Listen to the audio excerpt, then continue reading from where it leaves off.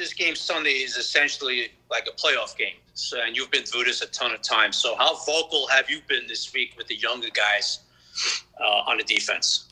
I'm always vocal. I mean, that's what I do. That's what they brought me here to be. I'm very vocal about executing better, about executing well enough to win the game.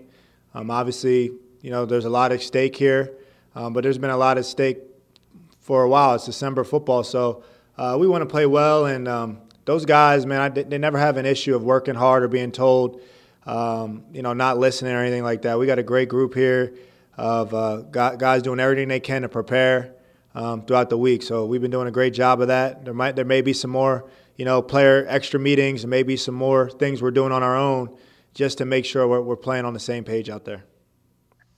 Hey, Lo, congratulations on the Good Guy of the Year award.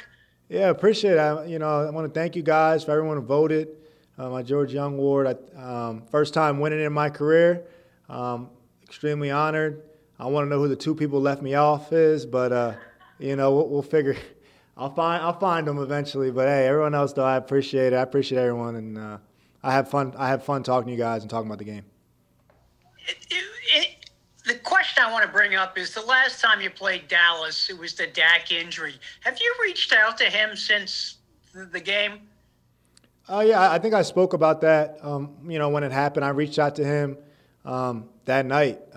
Felt pretty bad about that. Obviously, it's football, but I had my people reach out. I sent them a couple books. I had a similar injury a couple years ago. I broke my fibula, having a really good year, and I snapped my leg on a fluke play, and it really made me a better player. It made me become maniacal with my workouts, maniacal with my training. It was my first time missing football games. So I came back with just a deeper level of appreciation for the game and a deeper hunger and a deeper work ethic, and I really started waking up earlier. So I reached out to Dak soon after that. Haven't been in touch much since. Obviously, we're both pretty busy human beings at this time of the year, but I wish him the best of luck, and I'm sure he's having a great recovery from what I've heard and what I've seen. Thank you. Zach. Hey, Logan.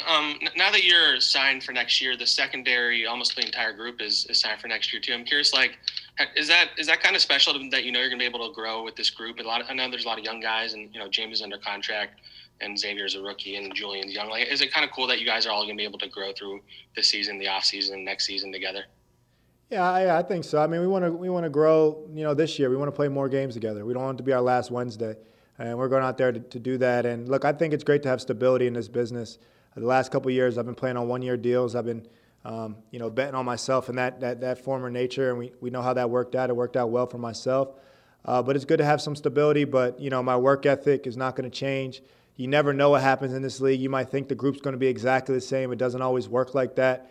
But I love coming to work with these guys for only being here for 16 weeks, no OTAs with the group, no off season with the group, no camp with the group to really form that bond. I think we've done a great job of coming together. I mean, you're talking about we can't even go out to eat together. We get fined. I can't even go on an Uber with somebody. I'll get fined. So it's been a tough year to do that. And I think we did a great job of coming together as a group, and we really owe it to each other, and owe it to the city, and owe it to this organization to have a good game this game, because we did form a brotherhood fairly quickly. Hey, Logan, I know you've talked about the extension and obviously you wanted to be here. Just curious from the business side of it, though. I mean, 2 weeks left before you would hit free agency. So, I guess from your perspective, why take a deal right now? It was everything I was looking for. I mean, to me, at this point in my career, I've accomplished a lot of things, and I want to continue to do that. I like being here. I like being close to home. I like my parents be able to see my kids a little bit more. This organization is really good for my family. Obviously, we know what happened in my personal life this year with my wife.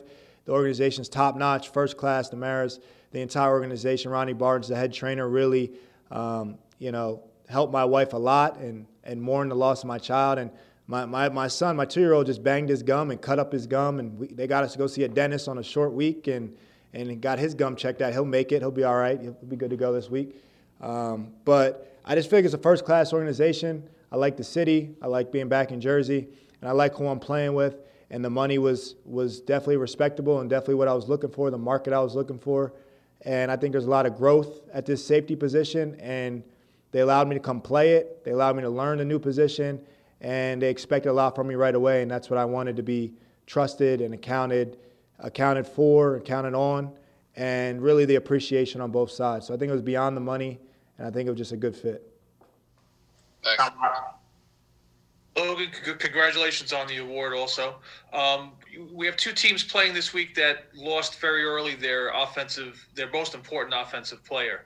What does it say about them that they're actually now playing for a chance to win the division title and get into the playoffs?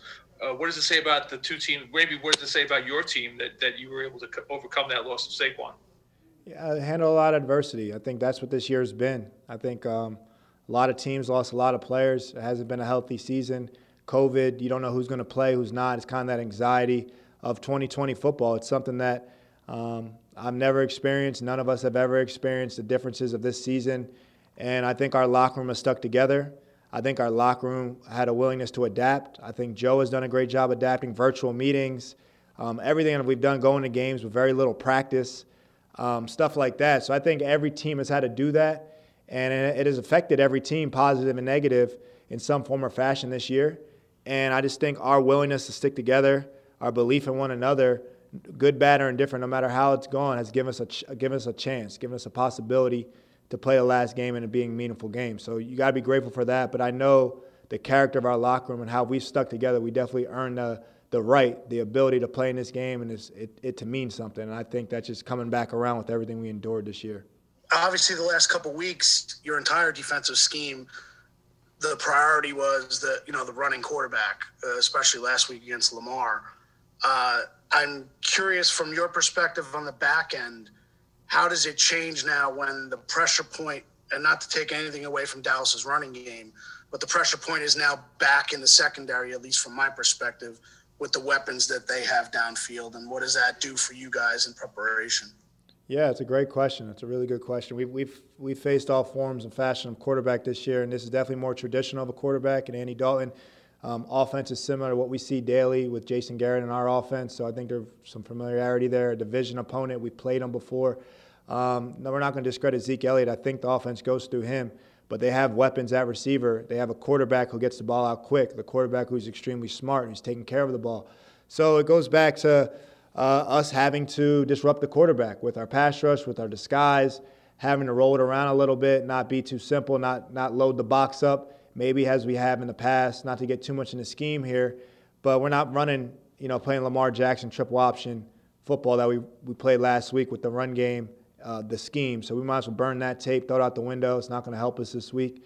And we got to prepare to make it difficult on Andy Dalton, to figure our defense out and just make it tough on him, because when you don't, he's really efficient. He was really efficient last week. So that comes back down to what I do best and what I love to do: disguise, communication, checks, playing the game with the quarterback. So it's really going to be a huge load on the secondary that we're preparing for on Sunday, and that's what I love is great receiving cores and how to combat them and take them away. Last one here, Jordan. Hey, Logan. You played in a lot of big playoff games, throughout your career. This is sort of a playoff game. It's an elimination game. Whoever doesn't win can't make the playoffs. But it's also 2020, right? You don't have any fans there. What do you expect the atmosphere to be like? And is it going to be something different than these young guys who have never been in that big game playoff experience going to face? Yeah, I couldn't say that. It's going to be new for me. It's going to be quieter than any playoff game or any big game I ever played in. It's going to be pretty much silent, like how it's been all year. So that's always different. I mean, look, these guys have all played a big game at some level of their career, whether it be the state championship in high school, some college, Tostitos Bowl or some Popeyes Bowl or something. There's something that they deemed a big game, and at the end of the day, it's being able to control. It's am I prepared and can I execute? Did I work as hard as I can all week to be prepared? And when it's time to execute it, can I execute it when it matters? Your opportunities of saying, hey, we'll get it right next week are gone. You got to get it right that day. But you can't put too much stress on yourself, and you got to do what got you there, which is trusting your instincts. So to me, it's watching as much film as I can physically watch. My eyeballs fall out, lifting my weights, preparing, make sure my body's the best it can be. So that I'm prepared and I have the confidence of being prepared out there. and then can I execute my job, go out there and execute it and make the plays I'm supposed to make and be there for my teammates. So it's Does intensity level, though, reach a different, notch in these kind of games, or is that, or do you not view it that way? I think the intensity is going to be there. As a competitor, you understand, your days are limited in this league, and you need to understand that. You need to understand your days are limited in the last game of the season. So I think everybody's going to have a heightened level of intensity going into this game. But I think the biggest thing we need to do and do a better job than we have been doing, because we have been very intense lately, is we got to execute. And I think it comes down to execution. At the end of the day, you can be the most rah-rah guy, but if you're not on your assignment, it don't matter who you are. Anybody can run by you in this league if you're not where you're supposed to be. So it's really about executing and being able to execute in those moments.